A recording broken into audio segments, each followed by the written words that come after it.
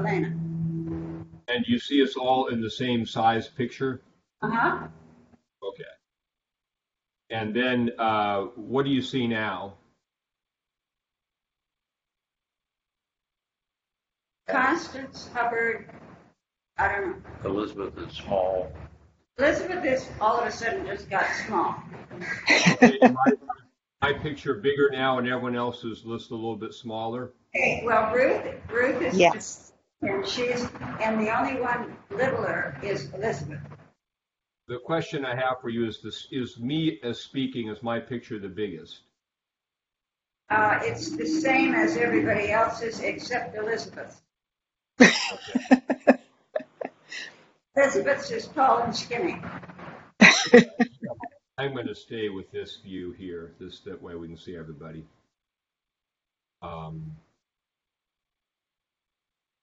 Because Elizabeth is using her phone. We're at 10:30. Pardon me? So You're using your phone? Yes. Yes, right.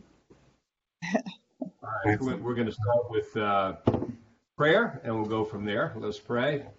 Blessed Lord, who has caused all holy scriptures to be written for our learning, grant we may in such wise hear them, read, mark, learn, and inwardly digest them, that by patience and comfort of thy holy word we may embrace and ever hold fast the blessed hope of everlasting life, which thou hast given us in our Savior Jesus Christ. Amen. Amen. Hello, everyone. Hello, Adriana, Rob, Connie, Ruth, Elena, Elizabeth, Ed. Lynn is not visible.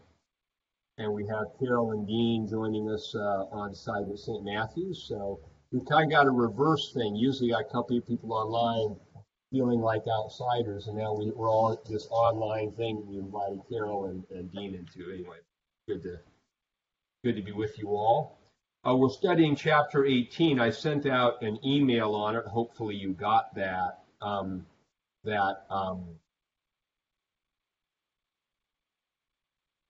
The main thing that I wanted to highlight, and we'll walk through some of the details of that in our in the Bible class, is that this is going to chapter 18 is going to proclaim the downfall of Babylon the Great.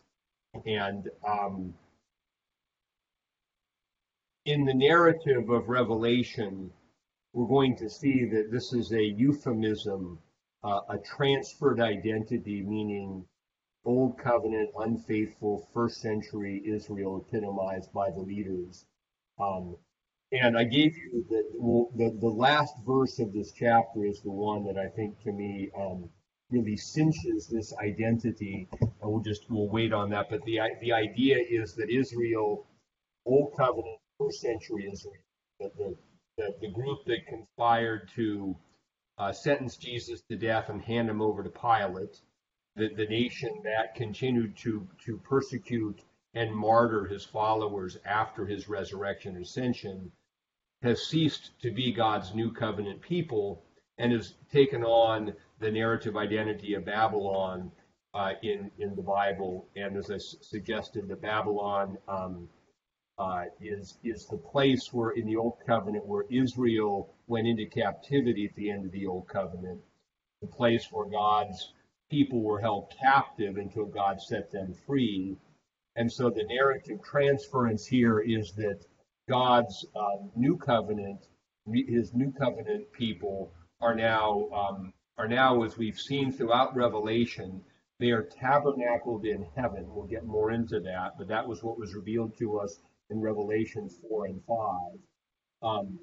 Very important verse to connect to all this in our current experience is Ephesians chapter 2, verses 4 through 6, where St. Paul says, God has raised us up and made us sit in the heavenly places in Christ Jesus. So that when John is seeing the church in heaven, the 24 elders, the multitude which no one could number, he's not just thinking of a future reality called heaven. He's thinking of the current status of all those who through baptism and faith in Christ, it becomes God's new covenant people. They now live in this proximity to God's throne. They have access to Him through prayer. All the prayer promises of John's Gospel, whatever you ask in my name, He'll give you. That apply to those new covenants. The former covenant now having connected. Bishop, it's hard to hear you. I don't know, from my end, you're kind of garbled. I don't know if you need to get closer to your actual microphone or what. Yeah, I can't hear well either. Yeah, I noticed Yes, last I'm having trouble. Yeah. we had that as well, and somehow they changed the channel, but I don't know. Yeah. Yeah, my camera is now and always has been in my my mic is in my camera. There's no way to get closer to it. Okay. You can. Well, now you sound better. Okay. Okay, I turn my volume up a little bit there. If that sounds better. Right Yeah. now. Okay.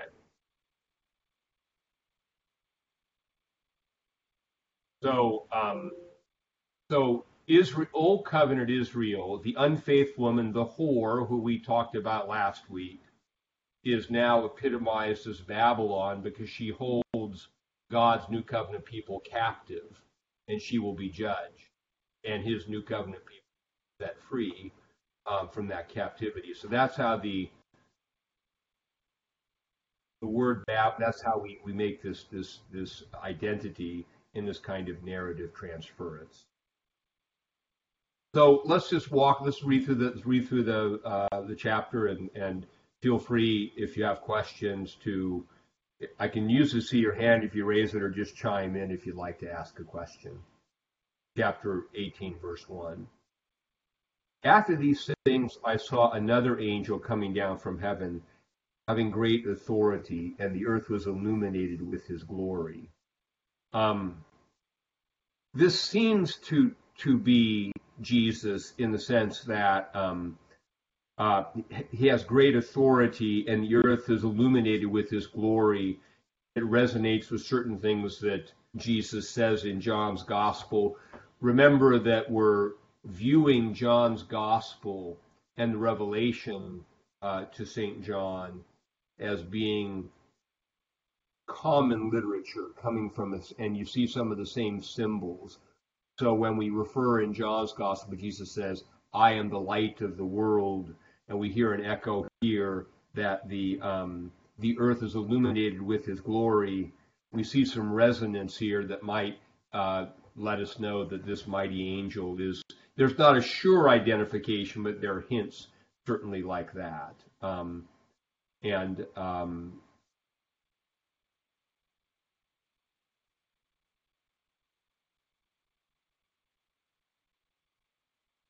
So there's that, another angel coming down. In verse 2, and he cried mightily with a loud voice, Babylon the great is fallen,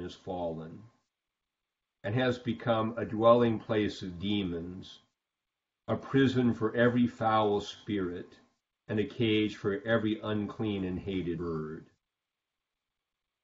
So this is a voice with great authority. So what he's saying means something. It sticks. Now, to understand this verse, that it's become a dwelling place of demons, to remember what was supposed to be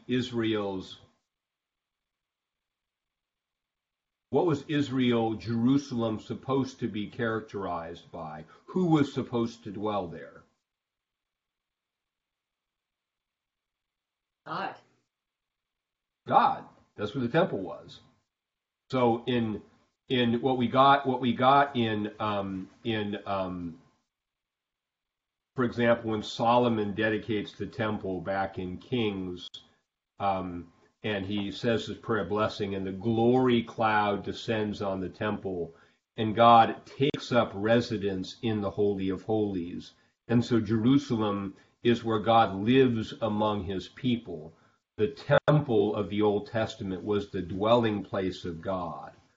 And the various judgments that we see in the Old Testament are occasioned by the presence of God leaving. So, for example, in the Old Covenant, the end of the Old Testament, when the Babylonians invaded Jerusalem in the year 586 BC and destroyed the first temple, Solomon's temple, and burned it to the ground in judgment. Just before that happened, the prophet Ezekiel gives a vision in Ezekiel chapter, it kind of carries on from 1 to 10, where he gets a vision where God, who had taken up residence in the Holy of Holies, actually gets up from the Holy of Holies and leaves the temple. So that God had to go away, and once God goes away and his presence is no longer there, then the temple is open to destruction.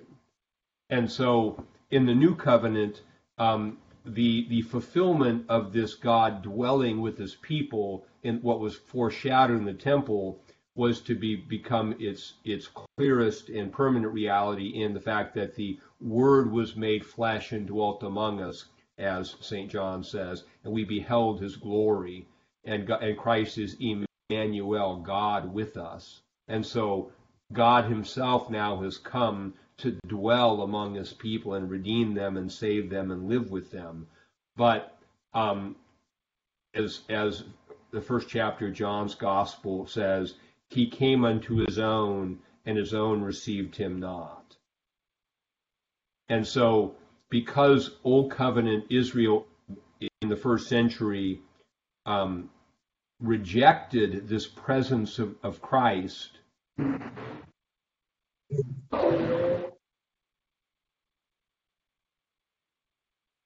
to crucifixion, it didn't fulfill its vocation as the place where God dwells, and having rejected God, it then becomes to habitation by evil spirits. And this is epitomized in a passage in Matthew's Gospel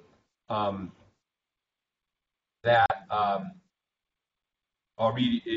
Jesus casts a demon out of a man, and his opponents say, well, he's casting out demons by Beelzebub, the chief of demons. And here's what Jesus says in Matthew chapter 12, verses 43 through 45. When an unclean spirit goes out of a man, he goes through dry places seeking rest and finds none. Then he says, I will return to my house from which I came. And when he comes, he finds it empty, swept, and put in order. Then he goes and takes with him 7 other spirits more wicked than himself, and they enter and dwell there. And the last state of that man is worse than the first. Now here's the last line of this verse. So shall it also be with this wicked generation. So as Jesus is conducting his ministry and being rejected by the people, he's saying, you're all marveling about the exorcism, but you're rejecting the presence. And rejecting the presence means you're going to open yourself up to habitation, as Revelation says, a place of demons, a prison for every foul spirit, a cage for every unclean and hated bird. All the things that Israel was not supposed to be unclean, it becomes because of the rejection of Christ.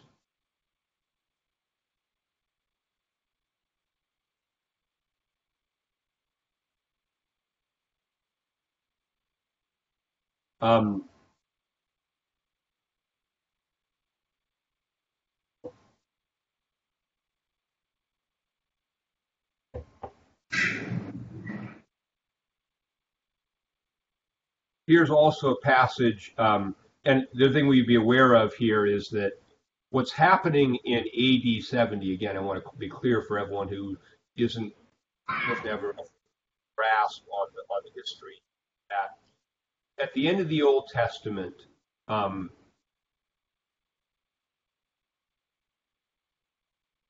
the year 586 BC, when Israel was unfaithful, the Babylonians came and destroyed the temple and carried Israel off into exile.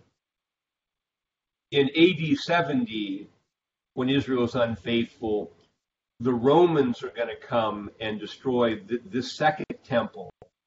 And the events are somewhat parallel. The difference between the destruction of the temple at the end of the Old Covenant and the destruction of the temple in AD 70 is that after the Babylonian invasion and captivity, Israel returned and rebuilt. It wasn't yet the end of the Old Covenant, because the rebuilt temple, Christ was still going to come to Israel, and there was still opportunity for Israel to receive fire. But now, once the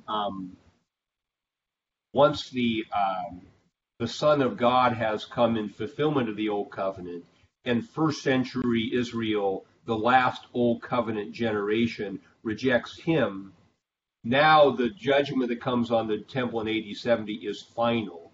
It is the end of the Old Covenant age. And so, but the parallel is important to understand that the temple was destroyed twice. Once by the Babylonians in 586 BC, marking Israel's unfaithfulness in the Old Testament, and then again in the year AD 70 or 70 AD by the Romans, marking the complete end of the Old Covenant age.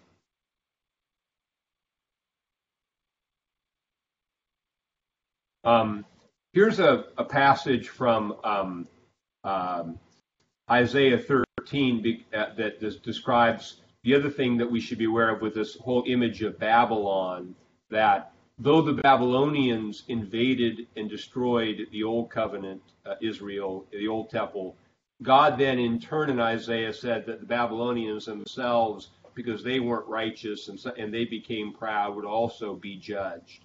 And so this language from Isaiah chapter 13 about the fall of Babylon kind of connects to Revelation 18, and it's a narrative that now has been transferred from the actual nation Babylon of the Old Covenant to Israel, who's now being called Babylon. So I'm just reading from Isaiah chapter 13, verses 19 through 22. Babylon, the glory of kingdoms, the beauty of the Chaldeans' pride, will be as when God overthrew Sodom and Gomorrah. It will never be inhabited, nor will it be settled from generation to generation. Nor will the Arabian pitch tents there, nor will the shepherds make their sheepfolds there.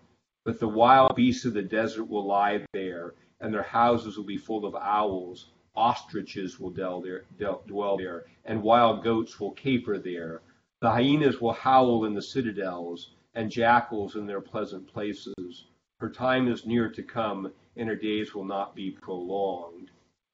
What I want everyone to see here is the echoing between this and what Revelation says about Israel as Babylon. It's become a dwelling place of demons, a prison for every foul spirit.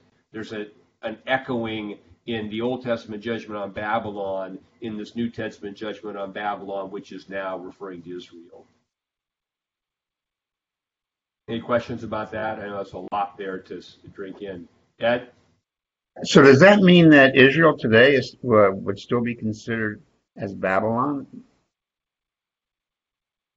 No, because the specific narrative of like that specific generation rejected the Son of God is leadership, but not every subsequent generation rejected the Son of God, and so it's not true that the sort of guilt of the crucifixion is something that perpetually belongs to every Jewish person forever. There's particular narrative about that. It is true, however, that the Old Covenant is over, and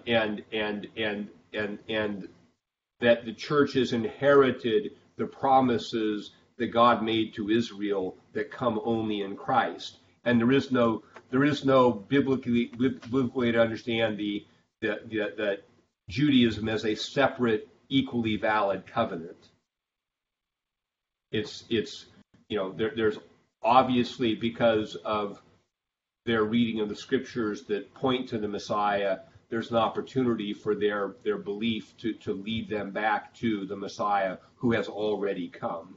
But sometimes that kind of language gets fuzzy in our time, where it's like, well, God has different arrangements with everybody. So God speaks to everybody, and God wants everybody to come to Jesus, but He's revealed Himself fully and finally in Jesus, and they're not other equivalent revelations to that.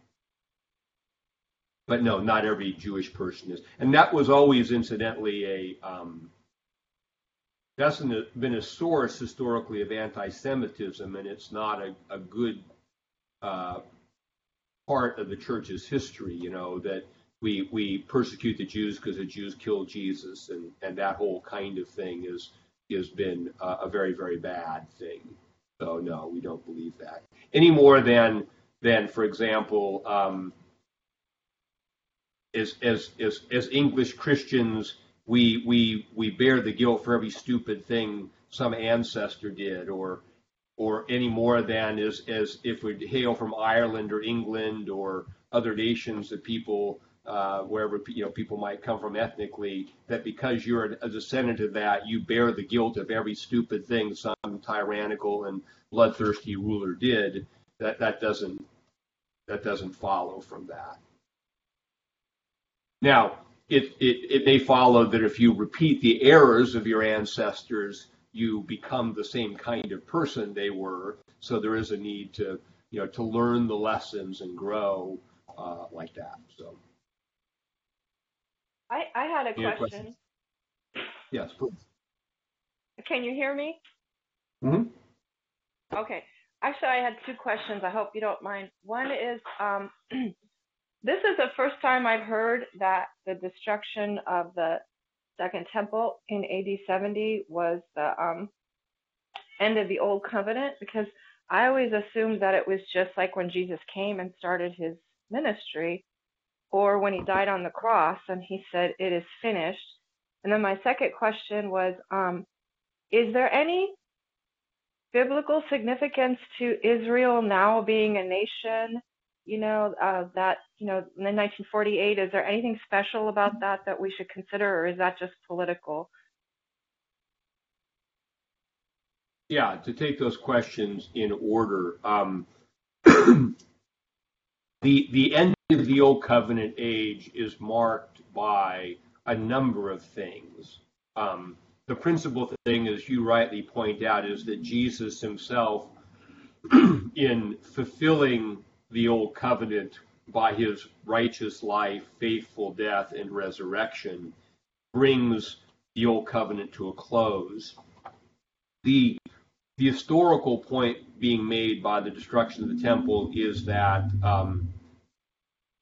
the fulfilling of the covenant by Jesus and the beginning of the new covenant and the rejection of him by first century Israel led to the physical end of the Old Covenant age in the destruction of the temple. So there's an historical fact, because the other simple fact of Old Testament religion, candidly, is it cannot be practiced without a temple.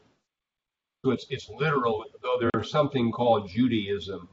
You can't really practice the religion of the Torah with its required sacrifices, the annual Day of Atonement, to make you right with God. You can't practice that without that temple place to offer sacrifices. So Old Testament Torah religion has been literally impossible since AD 70. And we would see this as in the providence of God, showing it's not only not possible, it's not necessary, because the new liturgy, the new heavens and new earth, the new way that God deals with people carries on in the church, where we come to God perpetually through the sacrifice of Jesus. And the church epitomizes the new people of God's new people portrayed in Revelation 4 and 5, Eucharistically gathering around the altar. So it's not necessary, but there's an historical fact to it. The second question about the significance of Israel, the main thing that we, I think, should adopt a posture of saying is, we just don't really know what God is doing with those things. The real problem that's been had with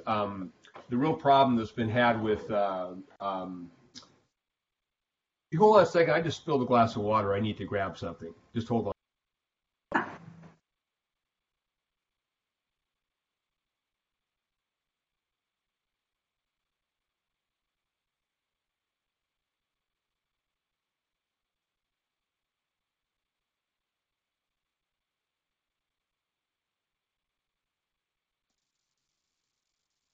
Anybody have a joke? No. No. I am wondering if they need to turn off the mic in the pavilion because what I notice is there's a competing sound when he's speaking and there's a sound there. So I'm wondering if they could see the mic and maybe, I don't know. I have no idea how to turn it off. Wondering. Because whenever there's a noise and it kind of interrupts his. Yeah, it's The still. problem is I don't think you can turn off the mic without turning off their speaker. It's the same thing. So if we can't hear their noise, they can't hear us at all. Got it. I think is the dilemma there. All right. So sorry about that. I just dumped over a fairly large glass of water, and it was going to be hard to answer that question, thinking how it was seeping into everything. But I'm back. So,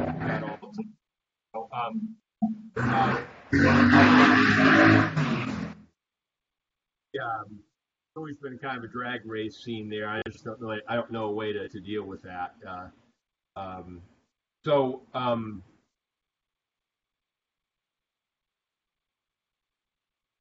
The problem for those who've been around things called like prophecy radio and these kind of things have gotten into end time stuff is through this approach to scriptures called dispensationalism.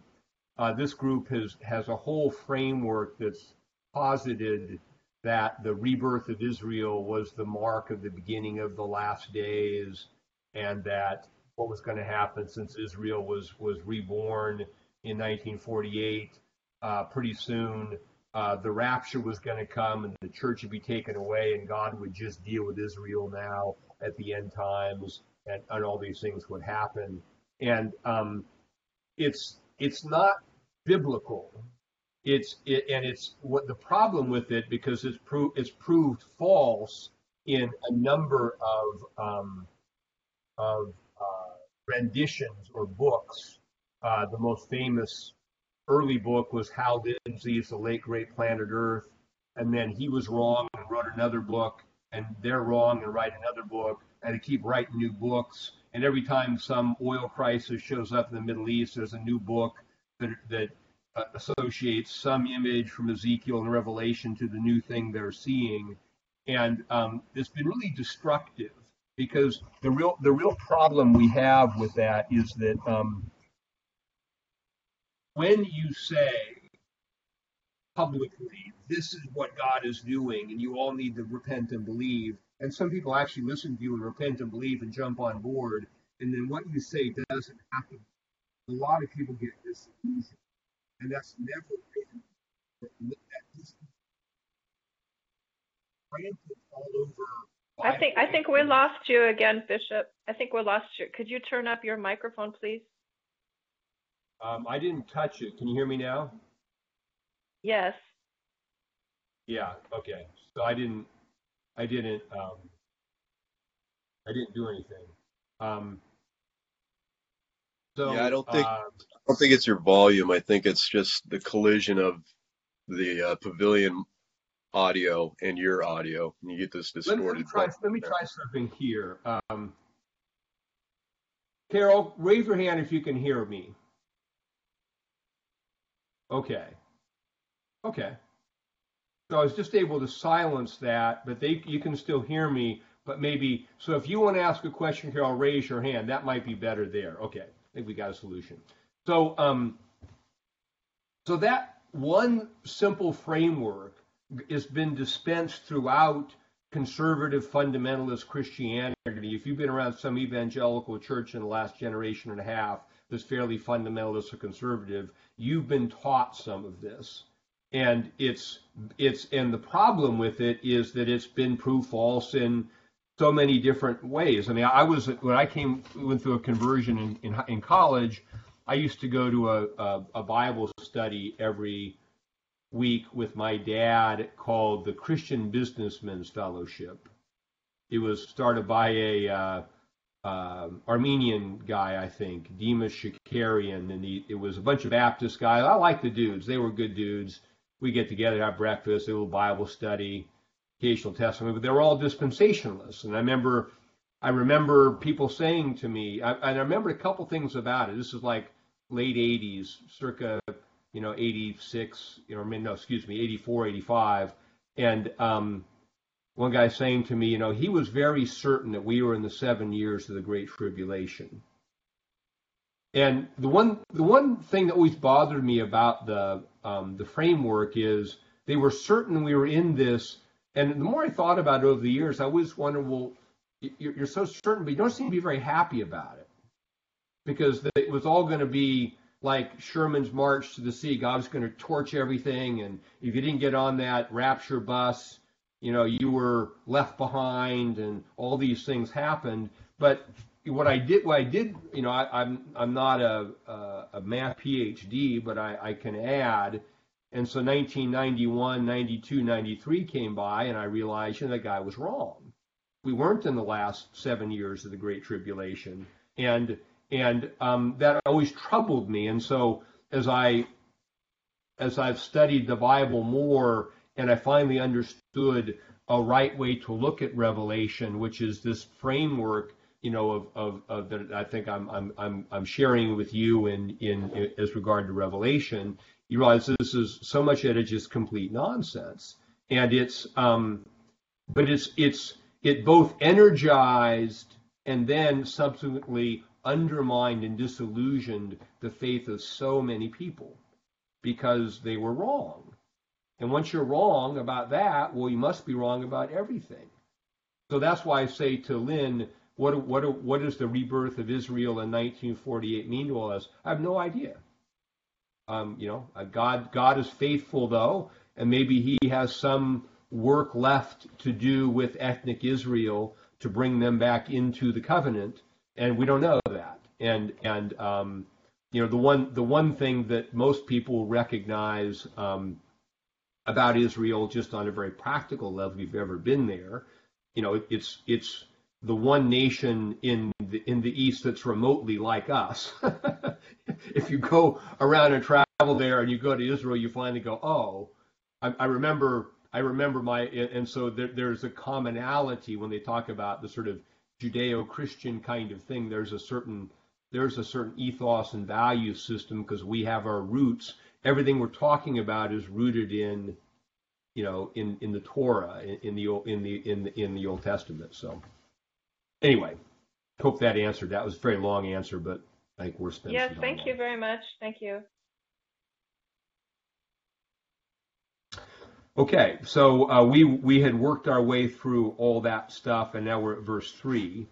It's become a dwelling place of demons because, or verse 3, for all the nations have drunk of the wine of the wrath of her fornication. For the kings of the earth have committed fornication with her, and the merchants of the earth have become rich through the abundance of her luxury. Now, this statement again needs to be understood in terms of Israel's vocation, because Israel was to be a light to lighten the nations, was to be God's witness to the world. And in that witnessing to the world was to draw the world into worship of God. But instead, Israel became unfaithful and started committing fornication with the world. So Israel was drawn into the world's religion rather than the world being converted by Israel's religion. Incidentally, as illustration of this, in our morning prayer readings now, we're now studying the story of Balaam and Balak, and Balaam, the non-Jewish prophet who can't curse Israel because God doesn't, God has a blessing. But the reason that Balaam becomes synonymous with falsity in the lore of the Old Testament is that after Israel goes by and he doesn't curse them, the way he helps the Moabites and Balak to undermine Israel is he counsels them to invite the Jewish males to the pagan feasts where they can sleep with the Moabite women. And this is how Israel's witness gets undermined, because she becomes unfaithful. She begins to participate in pagan worship and gets drawn into the judgment that comes upon the pagans. So it's always the church's unfaithfulness with the world. It's supposed to be a witness to the world. And when we get drawn into the world and are compromised, then that's the fornication that is not, we are supposed to be the bride, not the unfaithful spouse. And so this condemnation of the kings of the earth have drunk the wine of the wrath for fornication. The kings of the earth committed fornication with her, and the merchants of the earth have become rich through the abundance of her luxury. The commerce of this, we'll talk about a little bit more in the later lament in the chapter. But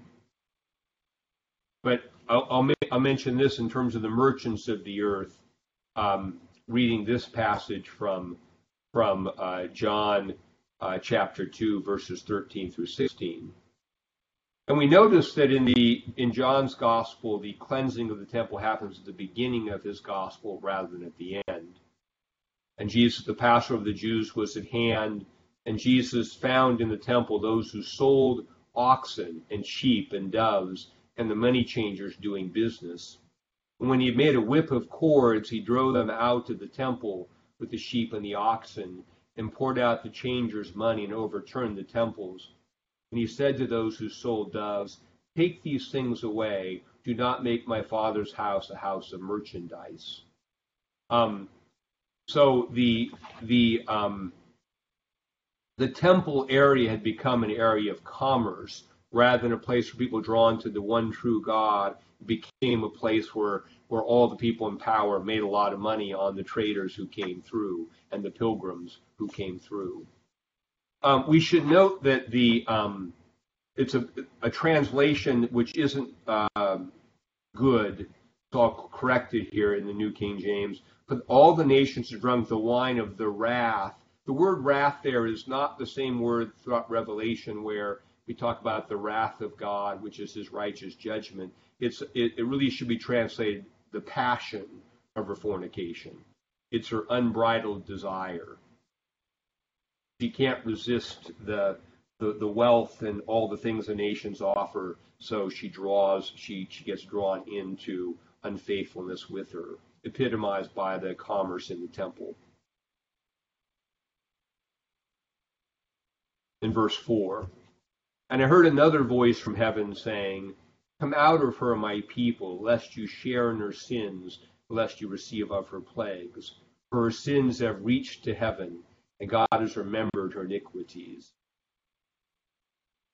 So the message of the church then was to separate from the religious system that had rejected Jesus so as not to share in its faith. We have this in Acts chapter 2, verse 40, after Peter gave his sermon on Pentecost, telling people to repent and believe. He says, "Be saved from this perverse generation." Acts 2:40. And this idea of "come out of her, my people," is epitomized by the command that Jesus gave to his disciples to literally flee Jerusalem. And we talked about this in a previous Bible study in those sections of scripture that are called the, quote, Olivet Discourse, where Jesus talks about the destruction of the temple. He said, when you see Jerusalem surrounded by armies, then flee to the temple. Don't go back and get your stuff, just run. And the tradition of the church, recorded by the historian Eusebius, is that prophets, before the Romans came, prophets warned the church to leave. And the church, the early church, successfully left Jerusalem, crossed the Jordan River, and was not judged. We talked about this when we talked about in the passage where Jesus said, they will see the Son of Man coming with clouds, with power and great glory. And we've discussed how that coming with clouds refers to the Daniel 7 passage, where one like the Son of Man comes with the clouds to receive from the Father, from God, dominion. And we talked about how coming with clouds, therefore, is a euphemism for coming in judgment. So when they see the Son of Man coming with clouds, they will see the Son of Man coming in judgment. And I pointed out to you, and I'll highlight it again, that Jesus talks about this twice, once to his disciples and once to the Sanhedrin when he's being tried. And when he's talking to his disciples, he says, they will see the Son of Man coming in the clouds. That is, not you guys, but they will see the Son of Man coming with the clouds. When he's on trial with the Sanhedrin, the Jewish leadership, and they say, are you the Messiah? He says, well, you say that I am. And he says, and you will see the Son of Man coming with the clouds. Because his disciples would not be there for it, but the leadership, they would experience judgment at the hands of the Romans. So, hope that makes a little bit of sense. We keep going over it. Eventually, it might kind of sink in. This whole idea of that the sins have reached up to heaven is throughout the scriptures. It goes back to Genesis, where God said to Cain, the voice of your brother's blood cries out to me for the ground. Sodom and Gomorrah, the Lord said, because the outcry against Sodom and Gomorrah is great, because the sin is very grave. That's Genesis 18, 20, 21. So this idea of sins reaching up, the idea that injustice cries out for God to do something about it. And it can't be unseen, the nature of the world that God has made. Of Babylon in Jeremiah 51, 9 through 11. We would have healed Babylon, but she is not healed. Forsake her and let her go, everyone to his own country. Her judgment reaches to heaven and is lifted up to the skies. So, just want to hearken again that this sins reach to heaven is just a biblical image of sins being significant and culpable. Verse 6. Because her sins have reached up, then verse 6, render to her just as she has rendered to you, and repay her double according to her works. In the cup which she has mix double for her. In Exodus 22, 4 and 7, this is the Torah justice standard. A just recompense, sometimes which meant a double repaying for the error. And Jesus said in Luke chapter 6, verse 38, with the same measure that you use, it will be measured back to you. He's talking about there in terms of generosity. As we give generously, we'll receive generously. But it goes the other direction. We're ungenerous, it will be withheld from us. We commit evil, evil will be repaid to us. And then there's this cup theology.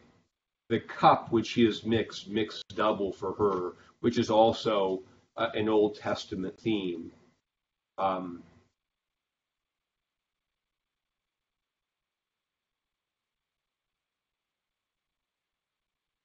And the whole idea of the cup here, there's two cups. Obviously, the cup, this is my blood of the New Testament. And then there's this cup of judgment that is drunk. And it's the blood of Jesus that either gives life to those who repent and believe it and receive it as life-giving and cleansing, or the cup of judgment to those who refuse and rebel and therefore are culpable for the blood. As the crowd ominously says on Good Friday, his blood be on us and on our children, which has a double meaning, which is worthy of meditation.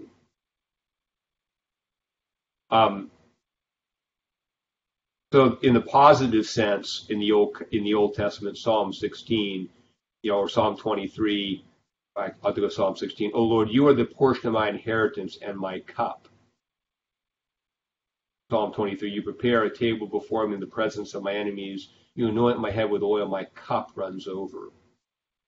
Psalm 116, I will take the cup of salvation and call upon the name of the Lord.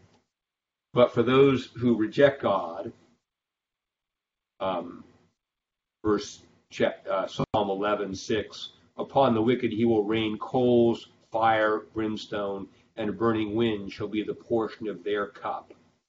For in the hand of the Lord, this is Psalm 75:8, in the hand of the Lord there is a cup, and the wine is red, it is fully mixed, and he pours it out. Surely its dregs shall all the wicked of the earth drain down and drink.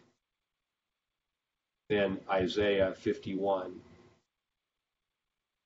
Awake, awake, stand up, O Jerusalem, you who have drunk at the hand of the Lord the cup of his fury. You have drunk the dregs of the cup of trembling and drained it out.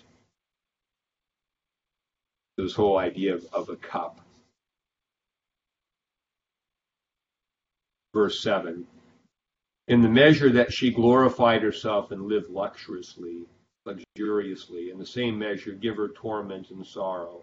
For she says in her heart, I sit as a queen and am no widow and will not see sorrow. Therefore her plagues will come in one day, death and mourning and famine, and she will utterly be burned with fire, for strong is the Lord God who judges her. The idea of being a queen and no widow is wording from Isaiah chapter 47, verse 6. Judgment against Babylon. Therefore hear this now, you who are given to pleasures, who dwell securely, who say in your heart, I am, and there is no one else beside me. I shall not sit as a widow, nor shall I know the loss of children. But these two things shall come to you in a moment, in one day, the loss of children and widowhood. It shall come upon you in the day of your fullness, because of the multitude of your sorceries, for the great abundance of your enchantments. The point making here is all this imagery just comes right out of the Old Testament as images of judgment. Now, this whole idea of burned with fire has an interesting allusion that in Leviticus chapter 21, verse 7 and 9, the family of the priest is held to a higher standard. Leviticus 27 through 9 says, they shall not take a wife who is a harlot or a defiled woman, nor shall they take a woman divorced from her husband, for the priest is holy. Therefore you shall consecrate him, for he offers the bread of your God. He shall be holy to you, for I am the Lord who sanctify you. For I, the Lord who sanctify you, am holy. The daughter of any priest, if she profanes herself by playing the harlot, she profanes her father. She shall be burned with fire. So this image here where it says that she will be burned with fire, the burning of Jerusalem, is this her holy status as the daughter of God, that she is profaned, is now taking upon herself the judgment that comes on the daughter of the holy in Leviticus 21, 7 through 9. Verse 9. The kings of the earth who committed fornication and lived luxuriously with her will weep and lament for her when they see the smoke of her burning, standing at a distance for fear of her torment, saying, Alas, alas, that great city, that mighty city, for in 1 hour your judgment has come.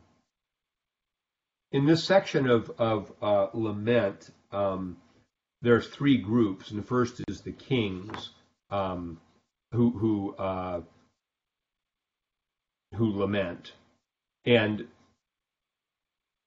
part of the idea of this is that in Jerusalem's judgment it portends their own, because in all cases where God uses kings to judge his people, the kings themselves are subsequently judged.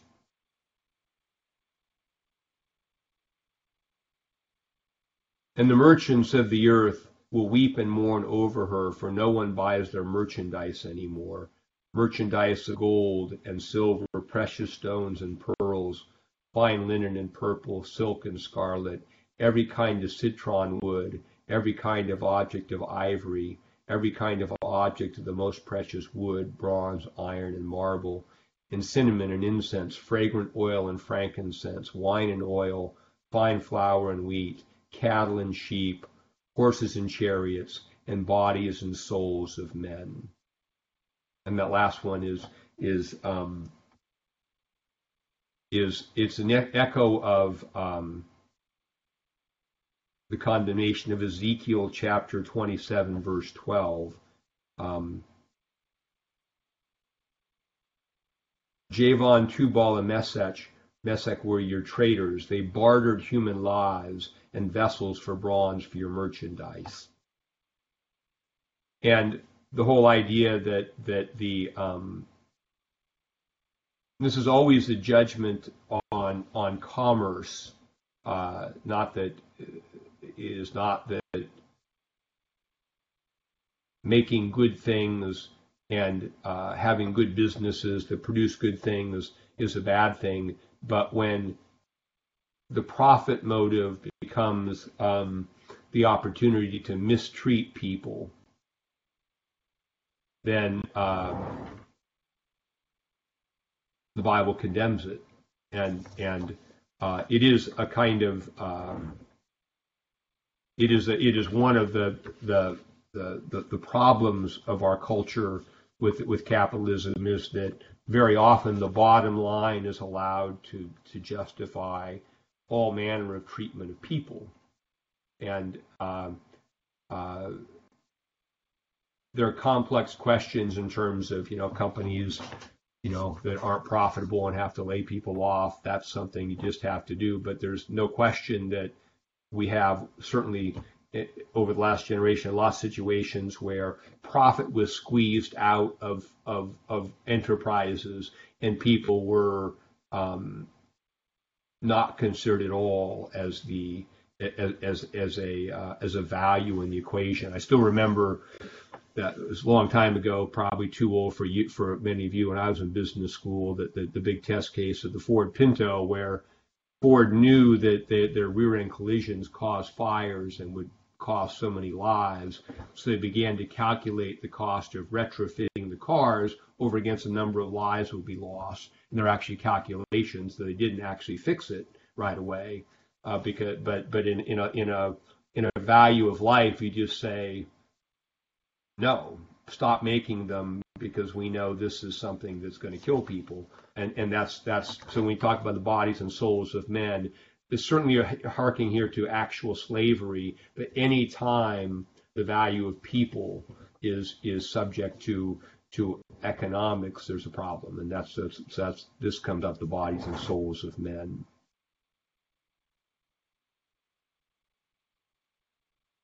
The fruit, I'll read on from verse 14. The fruit that your soul longed for is gone from you, and from all the things which are rich and splendid have gone from you, and you shall find them no more. The merchants of these things who became rich by her will stand at a distance for fear of torment, weeping and wailing and saying, Alas, alas, that great city, that was clothed in fine linen, purple and scarlet, and adorned with gold and precious stones and pearls. For in 1 hour such great riches came to nothing.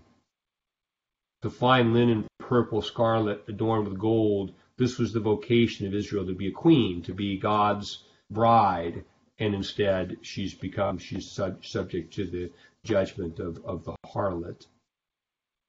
There's a Jewish writer, Alfred Edersheim, like I think it was late 1900s, who wrote some very good books giving background information about Jerusalem. One book's called The Life and Times of Jesus the Messiah.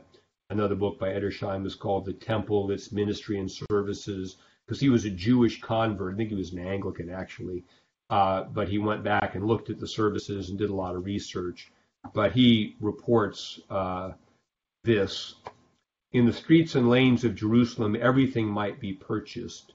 The production of Palestine or imported from foreign lands, nay, the rarest articles from their remotest parts.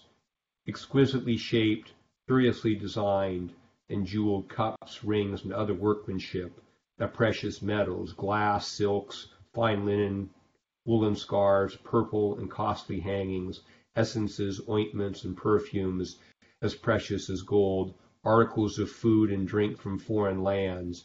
In short, what India, Persia, Arabia, Media, Egypt, Italy, Greece, and even the far-off lands of the Gentiles yielded might be had in these bazaars. Ancient Jewish writings enable us to identify no fewer than 118 different articles of import from foreign lands, covering more than even modern luxury has devised. That's from Life and Times of Jesus the Messiah, Volume 1, page 116. So the point here is that this prosperity has been chosen instead of faithfulness to God, because it's very clear that faithfulness to God in the Old Covenant was to bring God's blessing, but they are choosing the commerce and the ease of the status quo, but have rejected the Son of God. So that's the condemnation on the commerce.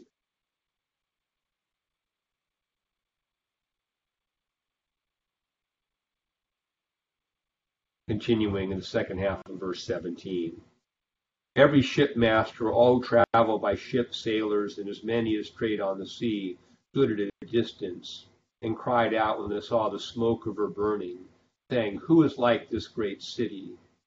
They threw dust on their heads and cried out, weeping and wailing and saying, "Alas, alas, that great city, in which all who had ships on the sea became rich by her wealth. For in 1 hour she is made desolate." It could be this idea of shipmasters here connects to the idea that we had the description of the harlot a couple of chapters back. It was she who sat on many waters, and the idea of the dispersion of Judaism throughout the world, and so people traveling on the waters is kind of an image used.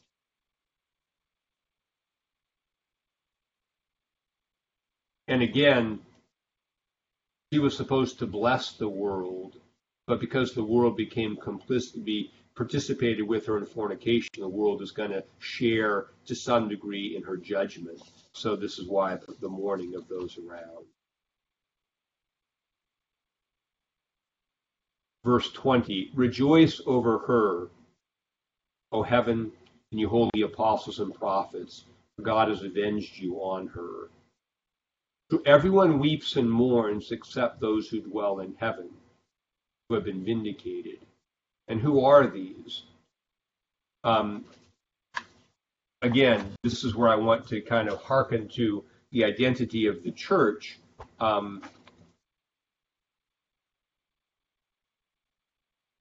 Look up a verse that I...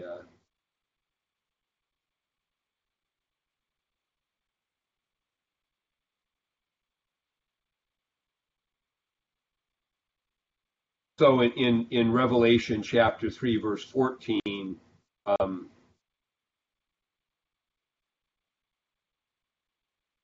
or 324.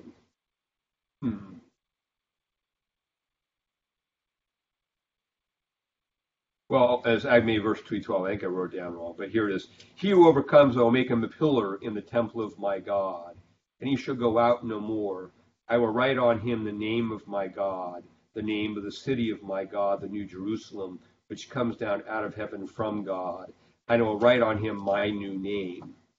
So the promise to this church in Revelation in Philadelphia was that the overcomer, the conqueror, that is the one who remained faithful, would be a pillar in the temple of God, not at some later point, but we have to remember the imagery here that the physical temple in Jerusalem has been fulfilled by Christ, has been replaced by the actual temple in heaven, but Christ, through the Holy Spirit, dwells in us, and we dwell in him, so we're always there. And as we live in our prayer, if we live in Christ, I was looking at one of the Psalms we read at the office the other day, looking at some of the language, where it says, actually, blessed is the person who hides in him, who takes his refuge in God. And as we live in Christ, in our prayer, we live in this place of the temple, and we rejoice because that's our, as St. Paul says, our citizenship is in heaven, and we rejoice over the heavenly victories, but everyone else is weeping and mourning. And this is, again, the verse from Ephesians that I think ties this together, where he says in Ephesians chapter 2, verse 4 through 6, God, who is rich in mercy because of his great love with which he loved us, even when we were dead in trespasses and sins, made us alive together with Christ, and raised us up and made us sit together in the heavenly places in Christ Jesus. So this doesn't speak of sometime in the future we'll go to heaven. There is some time in the future when what we now experience will be fulfilled in a fuller way, but it's a current and present reality. So the rejoicing now is now on the part of God's people. Verse 21, then a mighty angel took up a stone like a great millstone and threw it into the sea, saying, thus with violence the great city Babylon will be thrown down and shall not be found any more.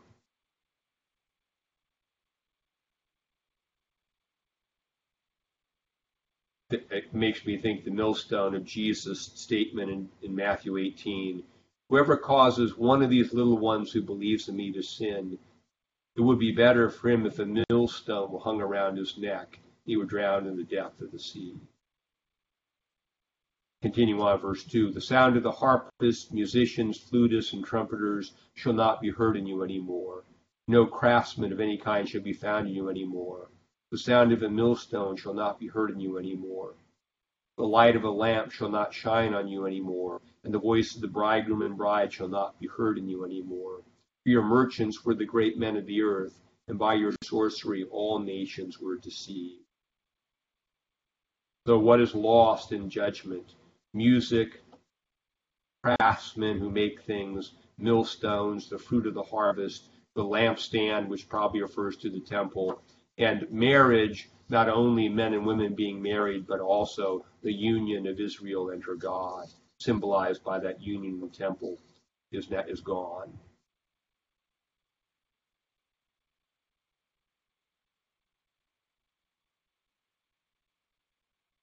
So to sum this up, Israel is being judged because it abandoned her vocation and rejected the one God who was sent. Christ became the faithful witness who fulfilled Israel's vocation, but the nation rejected him. Thus, the judgment that would have been made in Israel's favor against the nations is instead made in Christ's favor against his unfaithful old covenant people. Christ and his faithful followers will fulfill Israel's vocation to be a light to lighten the Gentiles. Now, this last verse here is the one that really highlights the identification of this Babylon of 18 with Israel. And it says, verse 24, and in her, that is, in this entity, was found the blood of prophets and saints and all who were slain on the earth. And so I quote from Matthew 23, verse 34 through 36. Therefore, indeed, I send you prophets, wise men, and scribes.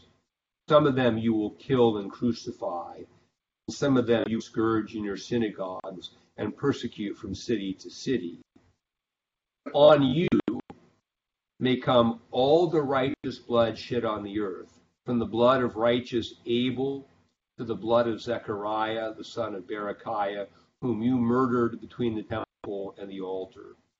Assuredly, I say to you, all these things will come upon this generation.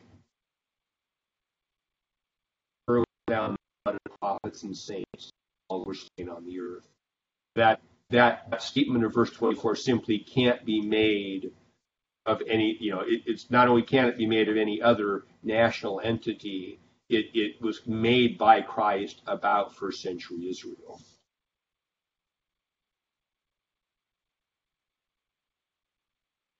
So there's a lot there. And I find that the significance for this, I think, for us, because the judgment stuff is never very fun to read. It's why nobody ever reads it. It's why it's fun to read it when we read the Bible. We need to read it all, because when we snippet our selections, we discover that we end up reading the nice parts and skipping the other. But there's uniqueness to what Revelation is talking about, the final rejection of Old Covenant Israel of God. As the Word of God, the evangelistic message goes out into the world, it reminds us, though, that we're responsible to respond. And though God has spoken, it creates a necessity of people who have heard to respond. God's character revealed in Scripture is that he is very long-suffering. That is, this final judgment on Jerusalem took a long time to get to. Even after he sent his son, there's a whole generation of the church preaching, saying, repent. And so for us, God is long-suffering, but it does remind us that we need to take seriously the Word of God. And, our weaknesses and struggles to try to do what God wants, God will be gracious with. But he's not real fond of willful rejection. And so we realize the judgment aspect reminds us that reality, and this isn't God. It's simply, a lot of times I think our current world lives in a kind of unreality. It's like I don't know. I feel like I'm going to digress just a bit, but it's like I've heard that modern monetary policy means you can just print all the money you want and spend it, and it'll never have a consequence. Whereas in a real world, know that there has to be some balance between what you spend and what you can afford and what you can do. And the same thing with judgment, that God's created a world where certain things are right, and the life works when we operate within the way God has orchestrated the world, and blessings accrue to it. When we reject it, God's word, and specifically his word made flesh, and live, it'll be a natural consequence that things will accrue that we can call judgment, because it won't work out well. We're living in unreality. When we live in unreality, we can't produce anything worthwhile in that space. And that's the ultimate judgment on Israel. Having rejected reality made flesh, there was nothing left to have. There's no life to be had once you reject God. So just a reminder on that is about that. It is a pretty heavy chapter. So we'll get into some stuff, I think, next time. I think we get the praising of God's people and the participation.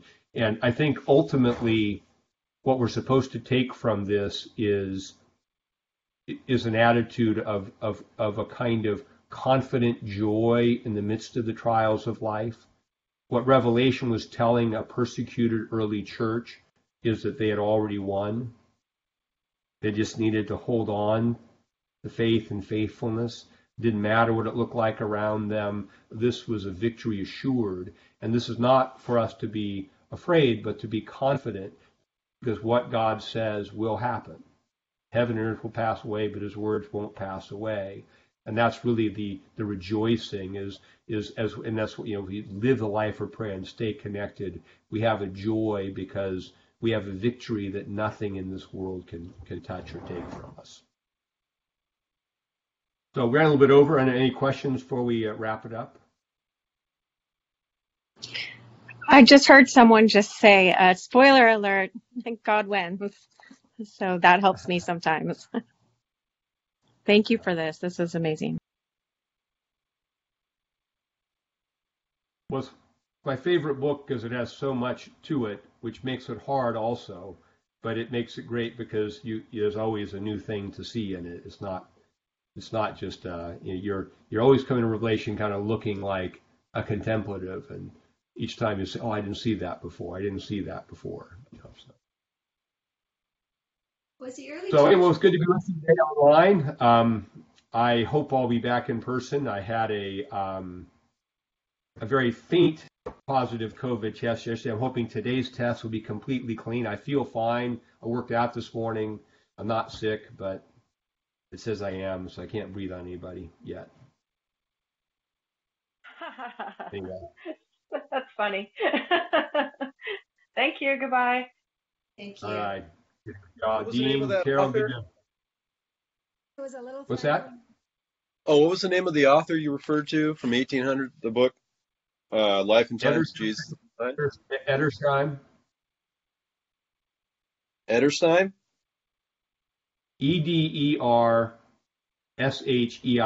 Edersheim.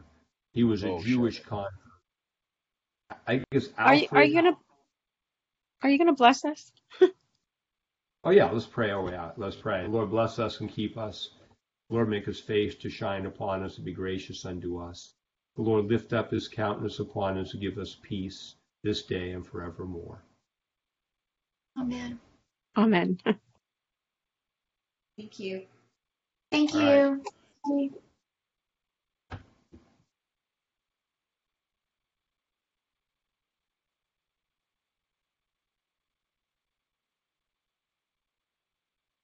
Oh, Vicky. Okay, it is Vicky came in. That's good. Good to see.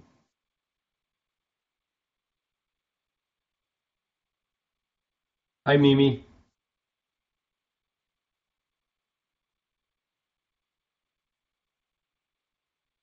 You're muted, so I can't hear you.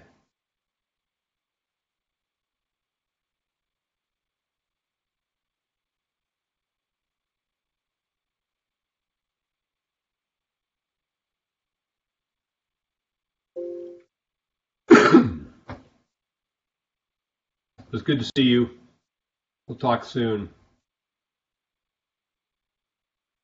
Mimi, if you could unmute yourself, I could probably say hi to you quickly.